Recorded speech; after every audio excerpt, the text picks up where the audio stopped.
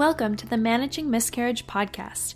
I am Melissa Whitman, founder of the nonprofit One Generation and our current initiative, Managing Miscarriage.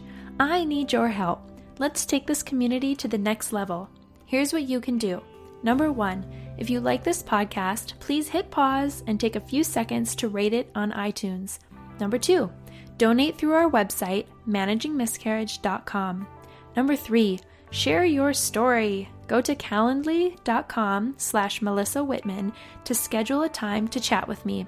Or, number 4, join our Patreon page for over 30 more episodes you can't find anywhere else, as well as exclusive content.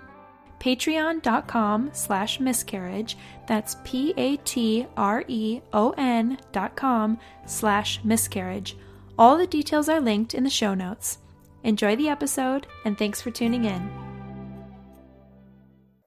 Hey there. Welcome to this joint venture between the Managing Miscarriage podcast and my very own Love and Loss podcast, helping you recover emotionally, physically, and spiritually from pregnancy loss. I'm your host, Sheri Johnson, and today I'm going to be sharing with you how to end a tough year on a positive note. If you're here listening to this podcast, it's pretty likely that you've had a loss in the last year, or at least recently, or maybe you're going through a period of infertility. So it's likely that you've had some tough times this year. And I know what that feels like, and I want to share with you how to end a tough year on a positive note. So for me, I'll start with a little story. I remember 2012 like it was yesterday. My brother-in-law passed away very suddenly of a rare disease. And 2 months later, I had my first miscarriage. The day after my miscarriage, my job was restructured at work. And then we moved to a new city a couple of months after that. So needless to say, my husband and I were ready to say good riddance to 2012 and move forward into 2013. Our language was not quite as polite as that, needless to say. I've had some more difficult years since then. I had 2 more miscarriages. I had 6 years in total of infertility, lots of stress. But in the more recent years, I learned that reflecting back on the year behind me before looking forward can bring more positivity than anything else. And I want to tell you why. When we're so focused on what's next, we often forget to turn around and see how far we've come. So if you're on a fertility journey or you've had a pregnancy loss, I'm almost certain that you've had some pretty incredible growth this past year. You've likely had to do some things that were not easy, but you made it through. You've probably connected with people that you never would have met, or you've made decisions that you never thought you could make. It's really important to recognize that. And I'm almost afraid to say it, but find gratitude for it. So creating positive emotions like gratitude, even for the tough lessons that we've learned, brings our minds and bodies into a higher vibration, a higher state of being.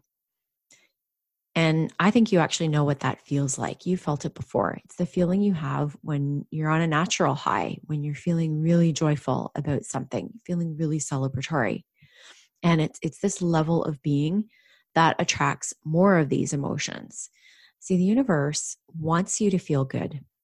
It's like she says, okay, I get it. I'm picking up on these positive vibes.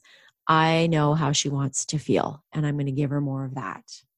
So when you make a concerted effort to get into that higher vibrational state in your body, you will be shocked at what else comes into your life. I'm going to teach you one way to do it, and it's my end of year ritual. So, are you ready to start? I would invite you to get out a piece of paper or journal and write these things down. So I like to consider each of a number of areas in my life. So not just personal life and business life or career life. they're kind of broken up into some different areas. So I'll list them off for you. Financial, career, social, which might be friends, might be social events, might be just things that you get out to. There's family, family relationships. There's love, romance, or pleasure if you're maybe not in a relationship at the moment. There's health and wellness, spirituality, community and giving back, volunteer work, that sort of thing. And then hobbies and fun. So I'm going to read them over again really quickly. Financial, career, social, family, love and romance or spouse, health and wellness, spirituality, community and giving back, hobbies and fun. So what I like to do is consider each of those areas in my life and reflect on them. And then I answer some questions. So here are the questions. Number 1, what are your biggest accomplishments? So this might be an accomplishment in your business or might be in your home. You might have remodeled your kitchen, or you might have, that's a huge feat, by the way. I did mine this year.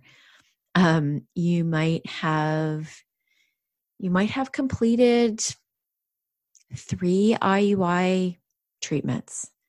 And that actually is a big accomplishment. Organizing that, getting yourself to your appointments, giving yourself shots, everything that it takes to get through all of that is a huge accomplishment. So don't discount the things that seem negative or weren't as fun as maybe other things in your life, or, it doesn't feel like an achievement in your career, like getting a promotion. There are accomplishments in your life that are just hard things that you've been able to do. So don't forget about those or don't discount them. So that's number 1 question. What are your biggest accomplishments? Number 2, what are the memories you created? So positive or negative, I would encourage you to focus on the positive, but perhaps there are some positive memories among the negatives. So perhaps you met someone that you never would have met had you not gone through your loss, for example. So, you met that person for coffee one day to chat and were able to feel support from that person. That's a memory. So don't necessarily discount the small things. Think of all of the kinds of memories that you created over the year that you're going to take forward. So that's number 2. What are the memories you created? Number 3, what are the lessons you have learned? This is sometimes a hard one, but if you've learned something from your experiences, that's a really positive thing.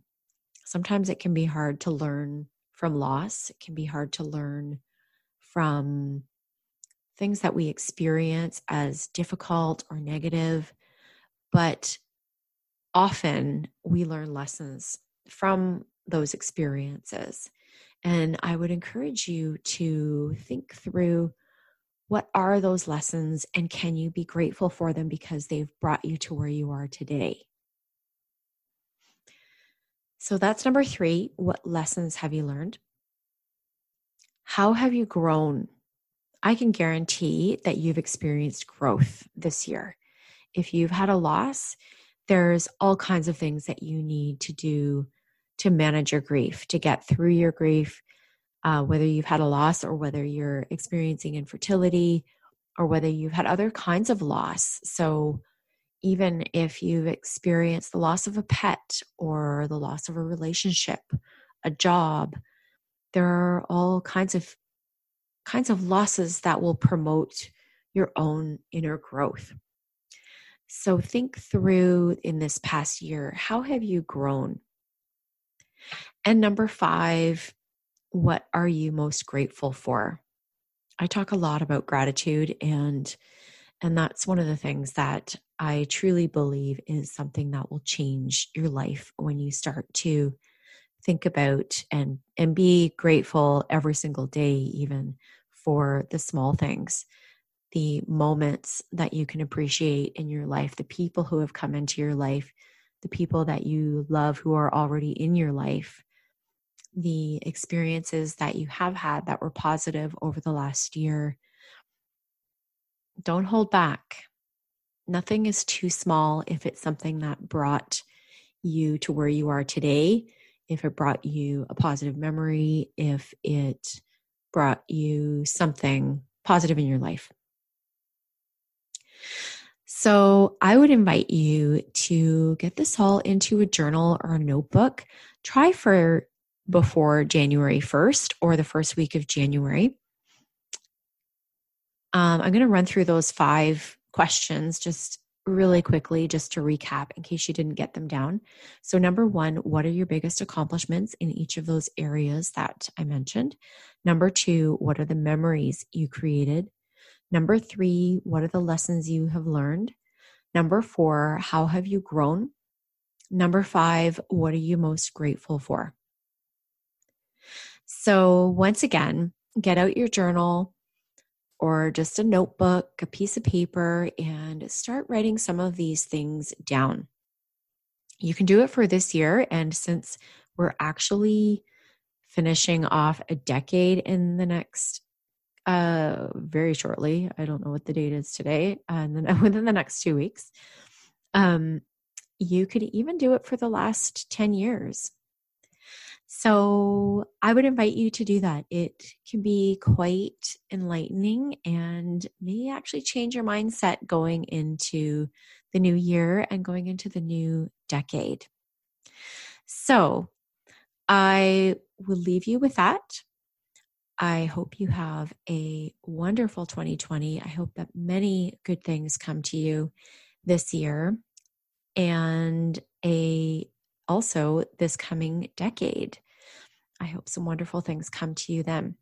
Stay tuned for my next podcast, which will be part 2 of how to end a tough year on a positive note. We're going to start looking forward into 2020 and talk a little bit about manifesting your dreams. So come back for that, and we'll talk to you then. Hey you, stay connected. Find us on Instagram at Managing Miscarriage, on Facebook at Miscarriage Nonprofit, and don't forget to download the free e-guide on our website, managingmiscarriage.com. Please rate and review this podcast to help other women find us, and consider sharing your story. Hang in there, Mama.